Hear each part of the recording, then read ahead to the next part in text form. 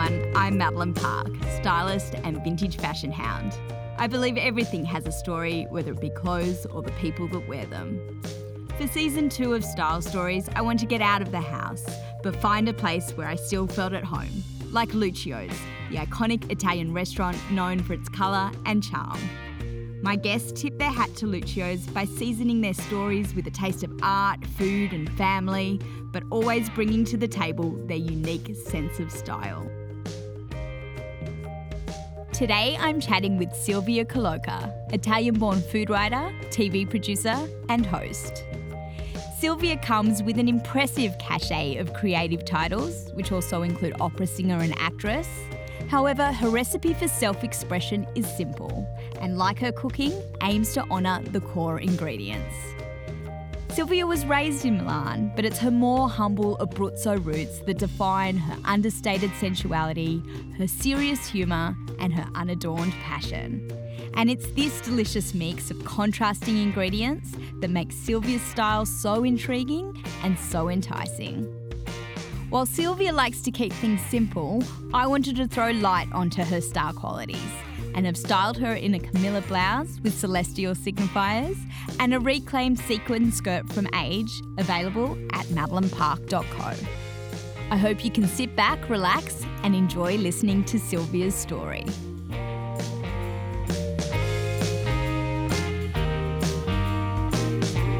Thank you, Silvia, for coming and joining me at Lucio's today.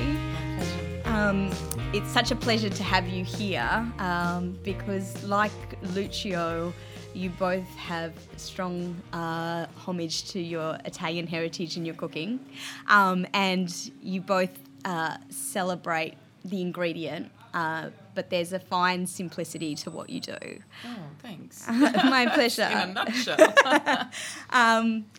Getting into it, I want to know, growing up, did you have a simple upbringing? Yes. Yeah. Yes. I grew up in Milan, the last of 3 siblings, mum and dad, and my brother, my sister, and I. It was ordinary upbringing.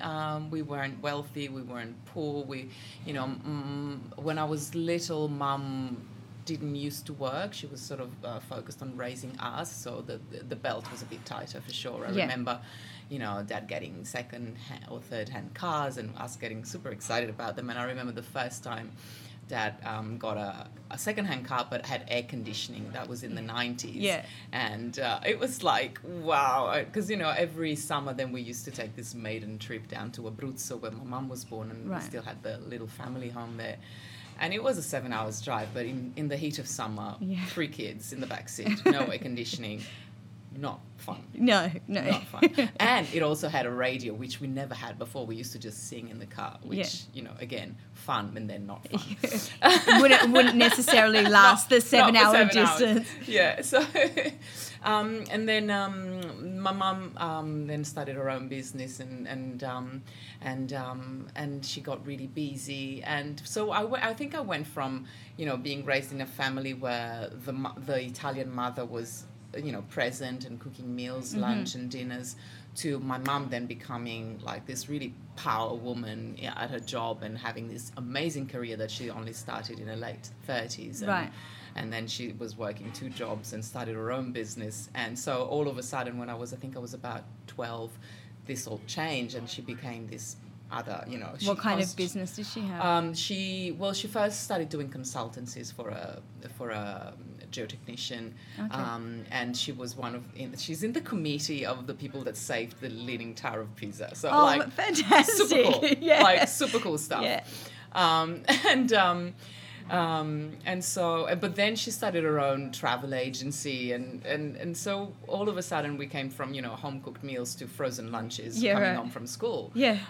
Which as teenagers it was fine, and mum wasn't home all the time. Yay! Who's gonna do homework now? Which obviously reflected in my school results for a while until I could pull my finger out. And then Saturday or Sunday lunches at the two grandmas. So my paternal grandma, she was from Emilia Romagna, so she was like the gnocchi and the tortellini queen. And then my other nonna, my maternal nonna, she was from Abruzzo, and so we'd have like the polenta with sausage and homemade pasta and just, you know, simple family time and family holidays were road trips. Yeah. And a lot of fighting with my siblings. So you have a brother and a sister? Yeah. And where are you in the pecking order? I'm the last. You're the baby, So, I was picked on. Yeah. And as I mentioned before, I come from a Greek background, so we, you know, I think the cultures have an affinity to each other, but, Definitely. you know, my childhood memories are also, you know, growing up eating at my grandmother's house, but with lots of cousins around that big extended family. Definitely. Yeah. I grew up, I say that I've got two siblings, but really it was the five of us. It was also my closest, like, first cousins, Elena and George. We were always together. Yeah. My mum's middle sister's children, because we were all close in age, and it was like real chaos when we were all together. But the best family memories for me are of the five of us together. Yeah. Yeah. So you grew up in Milan, and Milan is, you know, a big city, but also really well known for its fashion.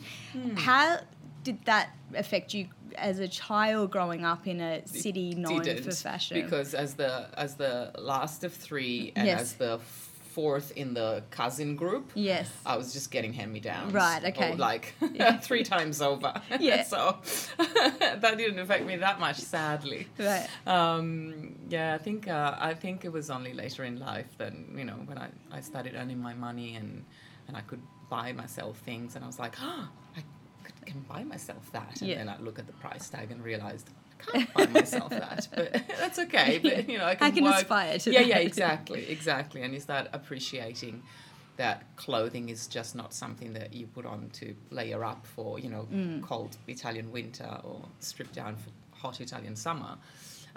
It's, you know, a artistic form of expression as much as, you know, singing, acting, cooking. Yeah. So speaking of the biscotti's I have to dunk. I've got biscotti, I've got coffee. This is going to make the recording a bit messy, but I'm sorry. It will just add to the ambience. Yeah, good crunching noises. Yeah. If you were the recipient of the hand-me-downs, if you were right down there on the pecking order of clothing, was there anything as a child that you kind of held on to that you kind of feel like started to shape? Anything my sister had. Right. I grew up with a beautiful older sister. I wanted to be her. Yeah. And anything she had or anything she wore, anything she said was like, that's the standard. So, right. Yeah. Is she creative as well? No.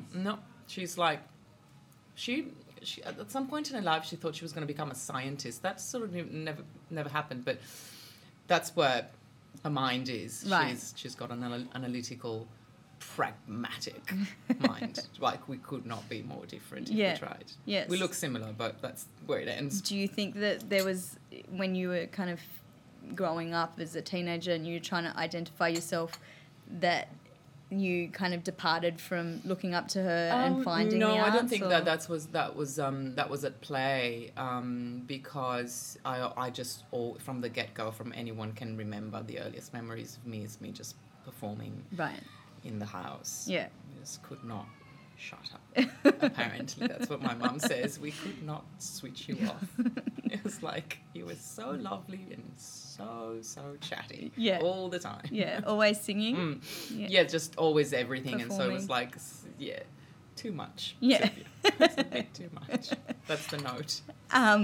You actually described yourself like your husband's coffee machine at home. Temperamental. Italian and temperamental. I'd like to think of it as passionate. Is the yeah, exactly. It doesn't have to be a bad thing. He makes good coffee. Yeah. So the end result must is be great. appreciated. Yes.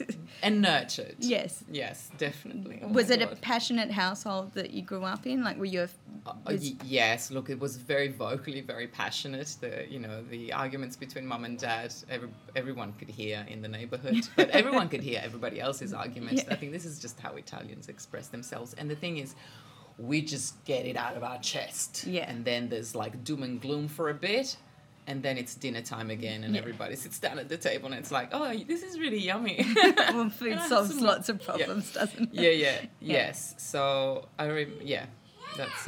that's an adjustment I had to make when I moved away from the Mediterranean culture, where it's like, ooh, I can't say that. Yeah. Oh, I can, but It might cause a few it might be issues. a bit much. Yeah. So as a teenager, you're obviously, your sense of passion and your kind of desire to perform, it's been there from a child. Yeah. But you're obviously a trained opera singer and an actress. When did you kind of find those arts in yourself? And Well, look, I always wanted to do that, but then I think it was. I first started with the acting. Mum and dad were very supportive, and so they enrolled me into acting school quite early on, and then I started doing voice training there. And I remember one of the music teachers suggesting, "Oh, you might just need to get like proper vocal coaching. You've got like there's an instrument in there I'm not super qualified for." yeah. And so I started doing that, and my more professional, sort of qualified singing teacher at the time thought, have you ever thought of doing opera? And I'm like, nah. Yeah. I've never been to one. I don't. It wasn't part that's of like, how I you... listen to Metallica. What are you talking Yeah. about? And it's like, but because it was the most, it was the most extreme thing they could ever throw at me. I'm like, I'm gonna have a red hot go. Yeah. And so I did. And I did, the 5-year singing course in Milan, and yes, and it was true. There was an operatic voice in there, and it still is, but it's not like it's there dormant. They have to keep it trained, otherwise it goes away like muscle mass. You kind of have to keep. It's Practicing. an instrument that if you don't practice, it just gets rusty. Yeah. Yeah. So you have this contrast of being a teenager that liked Metallica to someone studying a classical instrument, as you say. Yeah. How did that kind of change you, or did you culturally did you start to shift other things? It's funny because because I came to music, a lot of people discover music earlier on in their lives, and they either learn an instrument when they're young, or start singing lessons a lot younger. I think I was about 22 at the time. I had already started another a teaching degree at the time. Okay. And so I let that one go and switched to music. But I had zero training. I had never done it before.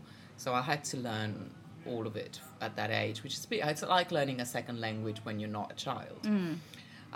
But I was definitely very determined. And what it did... It made me really obsessive about music, because when you discover a new passion, that's probably something that happens to most people.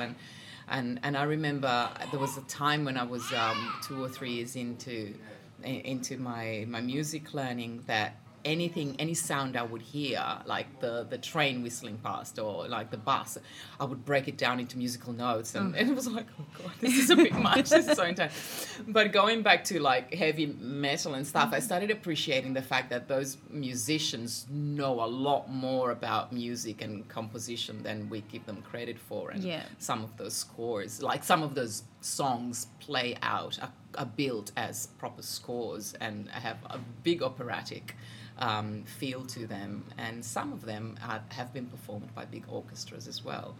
So look, it's just music. Those are the notes. Yeah, you do whatever you want with them. But it's obviously a very passionate, expressive form. Yeah, and it's loud, and opera singing is really loud as well. So yay. And deep, and I guess it's very performance based, and that's true. It's heavily costumed, as anything you do in the acting world. I suppose traditional presentational operatic performances are, yeah. Yeah. There's new trends happening these days, and it's a lot more fashion forward. Yeah. I mean, I did an opera a few years ago here in Sydney where the costumes were by age. Oh, right. Yeah. What you're wearing is Exactly. your So- vintage item today. Yes. Oh, that's excellent. Yeah, so yeah. what opera was that? Sorry. Orpheus and Eurydice. Right, Like, okay. look, Yeah, and so what were your costumes like? So beautiful. I was wearing like this long black floor-length skirt and this beautiful crisp white shirt, and I was this mourning widow traveling into the underworld to rescue my lover. Yeah. The story of Orpheus and Eurydice is really tragic because Eurydice dies, and Orpheus travels into the underworld and strikes a pact with the gatekeeper, saying, "Okay, you can go back and find your lover, but you cannot look at her, and you cannot tell her why you can't look at her." Right. And so this is passionate love, and Orpheus travels back into the underworld and fights off all the mean spirits and all the the monsters, and finally finds his beautiful wife, or her beautiful wife in our case, and he can't look at her, and she's like, "Why can't you look at me?" And so there's this like really animated argument in Italian, because the opera is in Italian, which is like, "Why aren't you looking at me? I mean, I've been dead. Yeah. Now I'm speaking to you, and you give me your shoulders." And it's like, and then in the end, it's like he's so tormented. I should say she, because in that production, we decided to keep them both female. Yeah. She's so tormented. It's like, and driven crazy. And she turns around, and of course, then Eurydice dies for good. Right. It's like, oh, what? What have I done? It's your fault. So the costumes were really beautiful and dramatic, but also really kept. They weren't taking over from the music. You know what I mean? They were really balanced, and I mean, Eurydice was played by Catherine Bouchier. She's like this 6-foot goddess with long curly hair, and she was wearing like a gold dress, floor-length gold dress. So, and yet the singing and the music wasn't overpowered by that beauty. Right. So obviously, the passion that you feel in the roles that you play, like you mentioned, kind of seem to feed into how you present yourself. You come across as a beautifully passionate person. Do you find that when you are in costume that starts to then impact you as much as maybe the emotional kind of component of taking on a role? It does help. Yeah. It definitely helps. There's something, and I don't know if all performers feel this way, but I know a lot of them do, where you start building your character in the makeup room and in the costume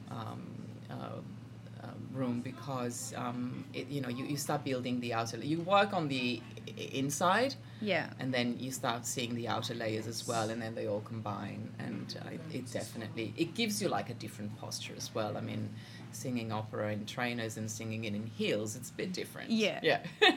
So given that, given you met your husband on set, yes, dressed as Dracula's wife, him being Dracula, do you think, being in character, being in your costume helped ignite the fire between you? Well, because we actually met at the read-through of the screenplay, so we were not in costume. We were in sort of civilian outfits, not looking in like mufti, vampires. Mufti day. And I knew him from Moulin Rouge. Oh, and so I expected him to look like Duke from Moulin Rouge. Yeah. He doesn't. He didn't. And so I walk into this room full of really attractive people, Hugh Jackman, Dave Wenham, and then this guy comes smiling at me, and I'm like... And one of my other female colleagues spotted it straight away, and she said like, "Oh, you see him. And I'm like, don't be stupid. That's ridiculous. And I did. It was like that smile that he gave me. And I also thought, oh, he doesn't look like the Duke from Moulin Rouge. That was makeup. Yeah, I was quite young. And then it was actually really hilarious to see him in costume and for him to see me in costume because, you know, when we weren't even dating at the time, it took us quite a while to start dating. It was a long shoot, luckily. Yeah. But yes, it was quite hilarious. Good role play. Yeah. And so you've obviously had a long, successful marriage, but I assume your marriage is part of what's brought you to Australia. It is essentially what has brought me here. Yeah. Yeah. But you had fantasies of Australia as a young girl, is that right? I did. When I was little, I used to watch this cartoon. It was a Japanese cartoon that was really popular in Italy at the time, in the 80s. And it was called Lucy May. And it was about this English girl that, back in the days with the first settlers that migrated to Australia with her family and how, they rebuilt their lives in Australia. And I was so fascinated. And it was one of those cartoons that went on forever. It was like a big soap opera saga of a cartoon. And everybody watched it in Italy and, at school. And we used to collect like trading cards and everything. And I remember thinking, I want to go to Australia and have have my own strawberry farm and play with kangaroos and have a dingo pup because that's what you do when you live in Australia. Yeah, of course you do. Yeah. So you moved here in 2009, is that right? Yeah, permanently. Yeah, we'd come in and out if Richard had work and for Christmas and to be with his family and stuff. But we were mainly located in the UK. Okay. And then when the GFC hit, and we just had to basically run away quickly. Yeah. And so and then all of a sudden I was Lucy May, and I had to make my life here. So you've gone from being in, Milan and London, and I assume travelling throughout. Well, and also close to my family. Yeah. And all my friends. Yeah. To having to, be in a completely new continent, so far away. And with no network of my own, apart from one child that I had and my husband. And, obviously I had his family and he sort of gave me his friends and said, here, there you go. Yeah. But then, it's not like you inherit, a bunch of people and off you go. You have to nurture friendships and you have to build your own. And I had to rebuild all my work networks as well because, I was working in the UK and in Europe and in the US and all of a sudden I was here and no one knew me and I was, someone's wife and it was like, didn't even think of that. So I just had to literally knock at everybody's door and saying, hi, you don't know me, but this is what I'd like to do. And you're a new mum, And I was a new mum and I was a bit isolated. And then soon after we relocated, I was pregnant with my second child as well. So it was isolating for sure.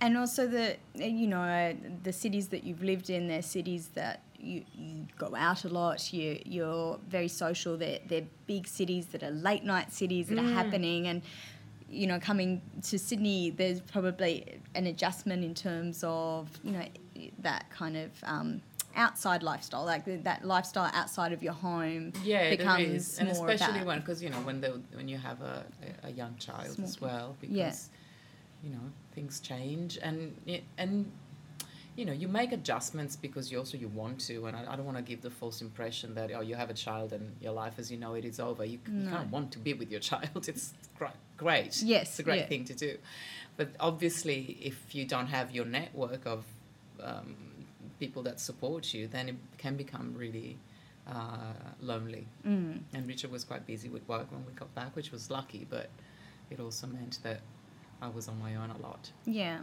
So did you find in part of that kind of cultural shift of moving to Australia that in terms of how you represented yourself, did that change? Did you start to kind of style yourself differently, wear different clothes as a... Well, definitely the climate was more... was milder, throughout the seasons. I mean, I complain about Sydney winter because I like to complain about Sydney winter, but really, I mean, come on. But you've experienced much colder than this. Yeah, Look, I do. Snowy winters, Yeah. and so that's yes, Yeah. definitely. But is it the lack of distinct season that you kind of miss, or is it? Oh no, I don't you miss just got winter. so used to I the don't heat. miss winter. Yeah.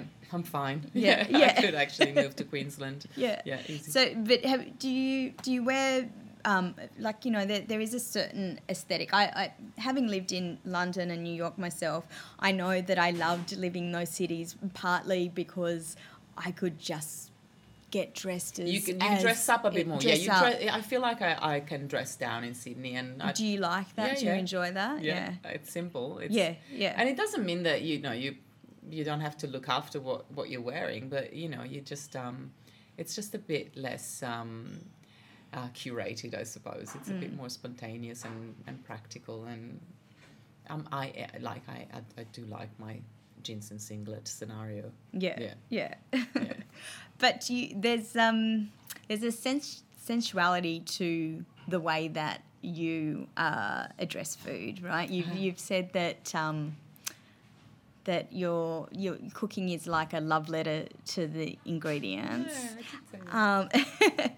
Do you find that you bring that sensuality and intimacy into how you represent yourself and what you wear?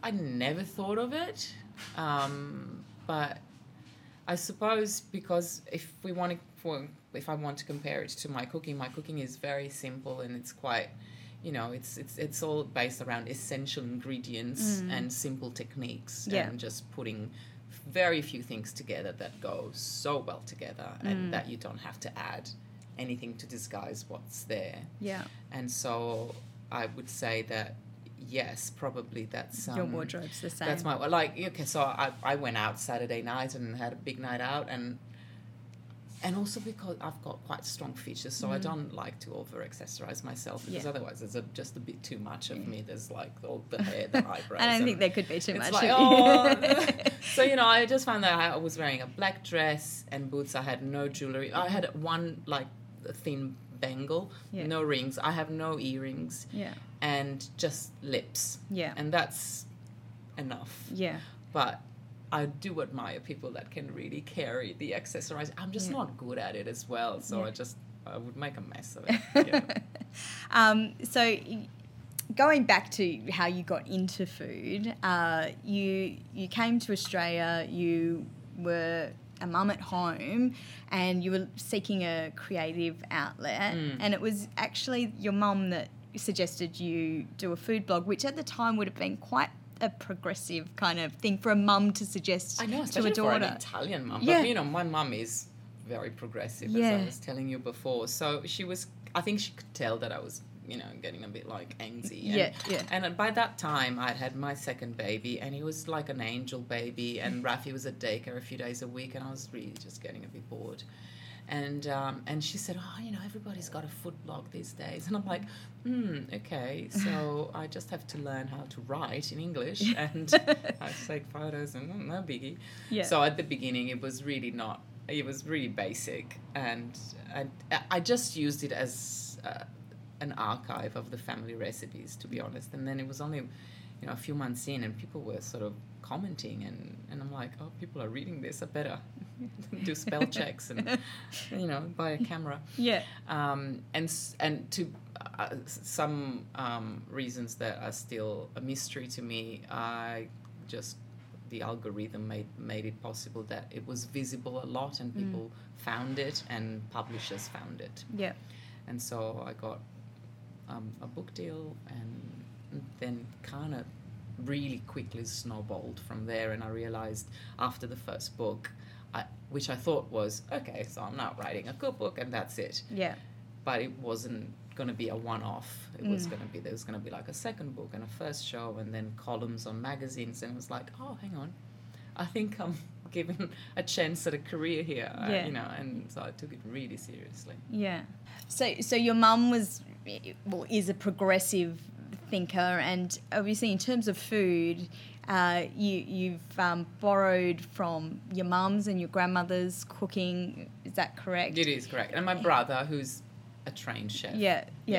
So in terms of like that heritage of style, have you borrowed the way you represent yourself from your mum or your grandmother? Yeah, I think so.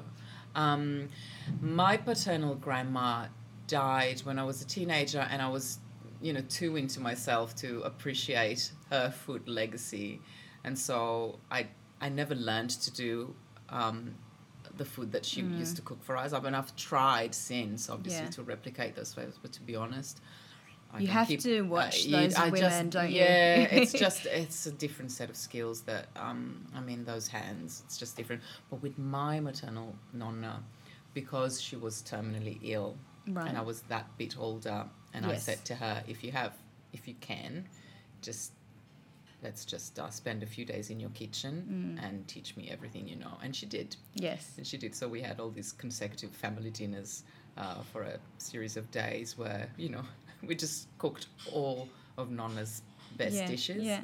How long ago was this? This was, would have been the late 90s. That's when she died. Yeah. So you would have still been quite young to take that on board. I was probably 21, I suppose. Yeah. 21, 22, I would say.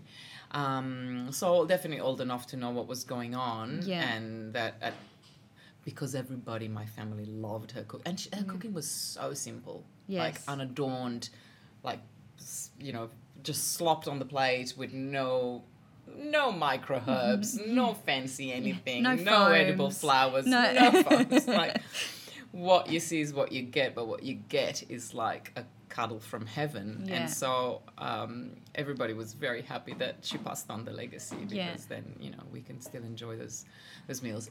Yeah.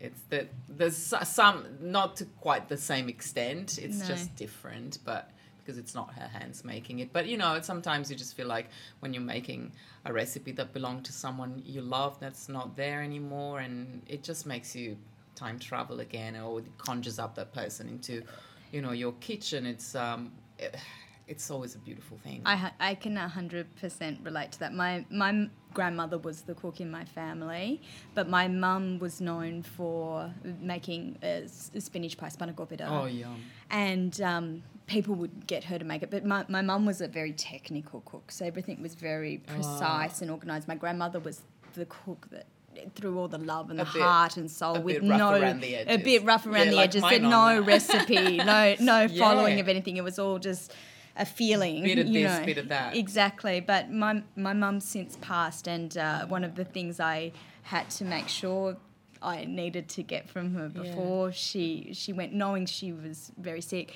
was her spanakopita recipe. And I really do feel what you're saying every time I cook when you make it. The smells, because that's the thing I know of her cooking is that smell. It encapsulates her, and it's a really nice thing for me now to have, because I feel like to be able to pass it on to your children. Yeah, because my daughter, both my kids love it, and they know that that was their grandmother who they never got to meet. That was her. Yeah, right. Yes. So she had. Anyway, that's a long story, but. They never got to meet her, but, I guess like yourself, I have enjoyed passing on my heritage to my kids through food. But I also know style-wise, I'm very much like, borrowing from images of my mother and my grandmother growing up. But I'm sure you would make it look super pretty. My food? Yeah. No, my food. Really? My food is very, very Mediterranean, that there's no abundant, fast, but rough around the edges. Nice. I can do a beautiful cheese platter, and I can dress a table like nothing else, but my food is heart and soul. I would feel like there is perfect. I there want is to come more. to that dinner party. I'd like to come to yours first.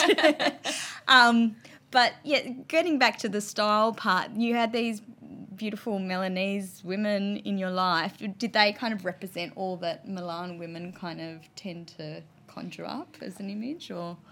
Well, not really, in the sense that no one in my family was originally from Milan. Okay. So my mum's family was from Abruzzo. And so although both my mum and a middle sister were basically brought up in Milan, mum was, I think, 12 when the family moved to Milan, and my auntie was probably 5 or 6. So they were brought up here, but they were Abruzzese. They are, well, my auntie since passed, sadly, but they Right. fierce Abruzzese And women. what does that mean? What does it mean to You be? don't want to mess with them. Is it They kind will of the take same you- Sicilian kind of connotation? It's or- it's a proud quietness that Right. you know, they'll give you the still eye and you'll die in the inside because you don't know what you've done, Yeah. but you've done something, all right? So it's the icy stare that only Abruzzese women can master that well. There's a Have you got that down pat? I'm working on Yeah. it. Yeah. I'm working on it. But, you know, Abruzzesi are known to be forte e gentile, strong and gentle. Okay. And I think those two qualities really inhabit in the women of Abruzzo. They will take down a bear if Yeah. they had to. Yeah. And there's bears in those mountains. Yeah. So I'm saying They probably they did. probably have. Yeah. yeah. And it's funny because their younger sister, Barbara, she was born and raised in Milan. Right. And so her upbringing was very different from my aunt's and my mum's. And she's more of a Milanese woman Right. Okay. than my mum and my auntie Yeah.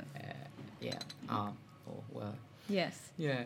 And then from my dad's side, my nonna was from Emilia Romagna, and it was just a completely different culture, and it's all completely centered around food and Right. the abundance of it. And Yeah. it's the land of Parmigiano, prosciutto, tortellini, all the things. So how you represent yourself is less important than the food that you put on the Definitely, table. yes. Yeah. Yeah. Yeah. So you obviously, you know, your food carries so much of who you are. If there was a particular recipe that you would say defined you and your style, what would it be? God, I better pick a good one. This is so hard. You know what? I'd say it's probably bread. Yeah. Because what you see is what you get. And, you know, you can pretty it up, you know, you can doll it up and Yeah. do all the curling and putting all the makeup, you Yeah. know, by putting, you know, olives or nuts or seeds on top and stuff. But what you get is something that intrinsically is simple and that, you know, just wants to be loved, which is me. I just want to be loved. I'm a Leo, so I just want people to really Oh, my like me. daughter's a Leo. You know what we're Yeah, like. We're yes. so like terrible with that stuff, and we need nurture. Yeah. It's that bread baking is a simple enough process, Yeah. but if you don't give it love, it doesn't rise. Yeah. And I think that's pretty much. That's a beautiful who I am, analogy. yeah. That's great. So, what is cooking for you now? What's on the plate for projects at the moment? Well, I've just finished writing my 5th book. Oh my goodness. Yeah, talk about, you know, going back to the blog. I know, it's crazy. And I will start filming the next season of my cooking show. So what's Cook Like an Italian season 2 Right. very soon. Yeah. And the cookbook is And the cookbook I can't disclose right. much Yeah. yet, but it'll come out next year. Yeah. And do you love filming? Yes, I do. Especially with this show because we keep the crew really tight because we film at my house, Right. which is a great idea in theory, but also it's like, oh my God, you guys are still here. Yeah. Get out of my house. You know? But we all really get along and we never have to order out because we just eat whatever we cook. Yeah, And we great. set out an outdoor kitchen in the garage area.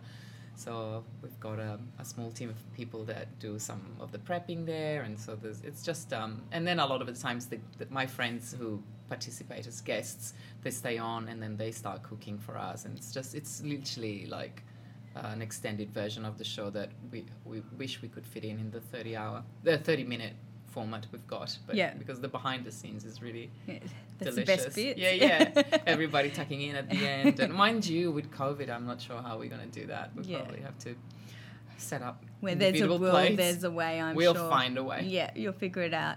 So moving forward, you were just talking about your Saturday night out and, you know, the simplicity of what you wore.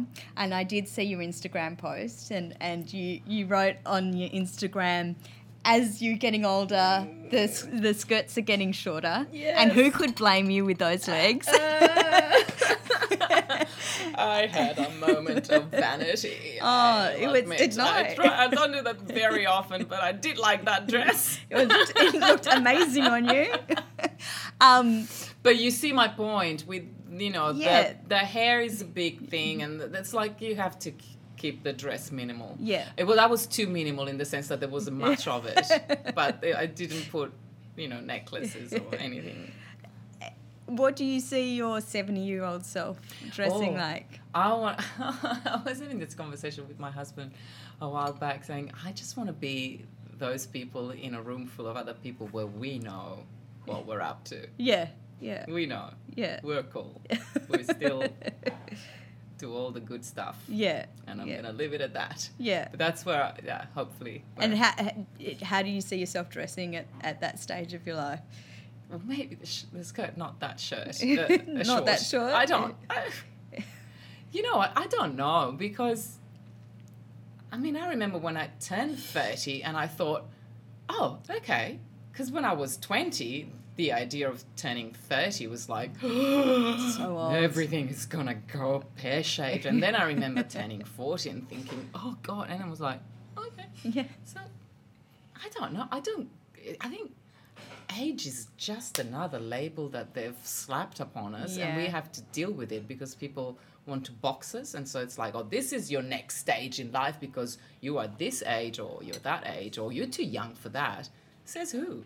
You know what I mean? It's Yeah. like, So 70, I mean, there's some guys in their 70s who train at CrossFit Oh, yeah. with me. Yeah. Oh, well. Age is definitely not a number for those guys. Well, let's hope you're still wearing your mini skirts. Exactly.